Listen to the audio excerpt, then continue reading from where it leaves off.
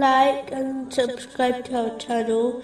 Leave your questions and feedback in the comments section. Enjoy the video.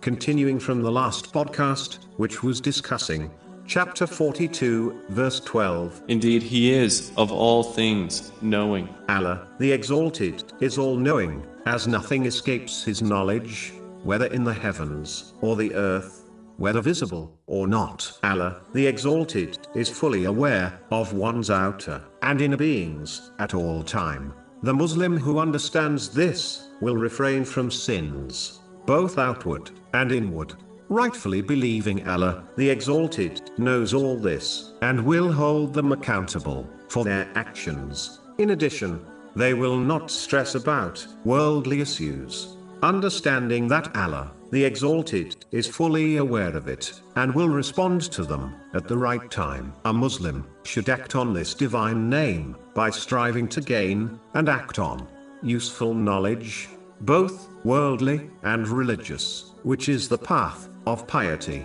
This is the true inheritor of the holy prophets, peace be upon them, which has been indicated in a narration found in Sunan Ibn Majah, number 223. Moving on to chapter 42, verse 13. He has ordained for you of religion what He enjoined upon Noah, and that which we have revealed to you, O Muhammad, to establish the religion. In a narration found in Sunan Abu Dawood, number 4606, the Holy Prophet Muhammad, peace and blessings be upon him, warned that any matter which is not based on Islam will be rejected. If Muslims desire lasting success in both worldly and religious matters, they must strictly adhere to the teachings of the Holy Quran and the traditions of the Holy Prophet Muhammad, peace and blessings be upon him, even though certain actions which are not directly taken from these two sources of guidance can still be considered a righteous deed.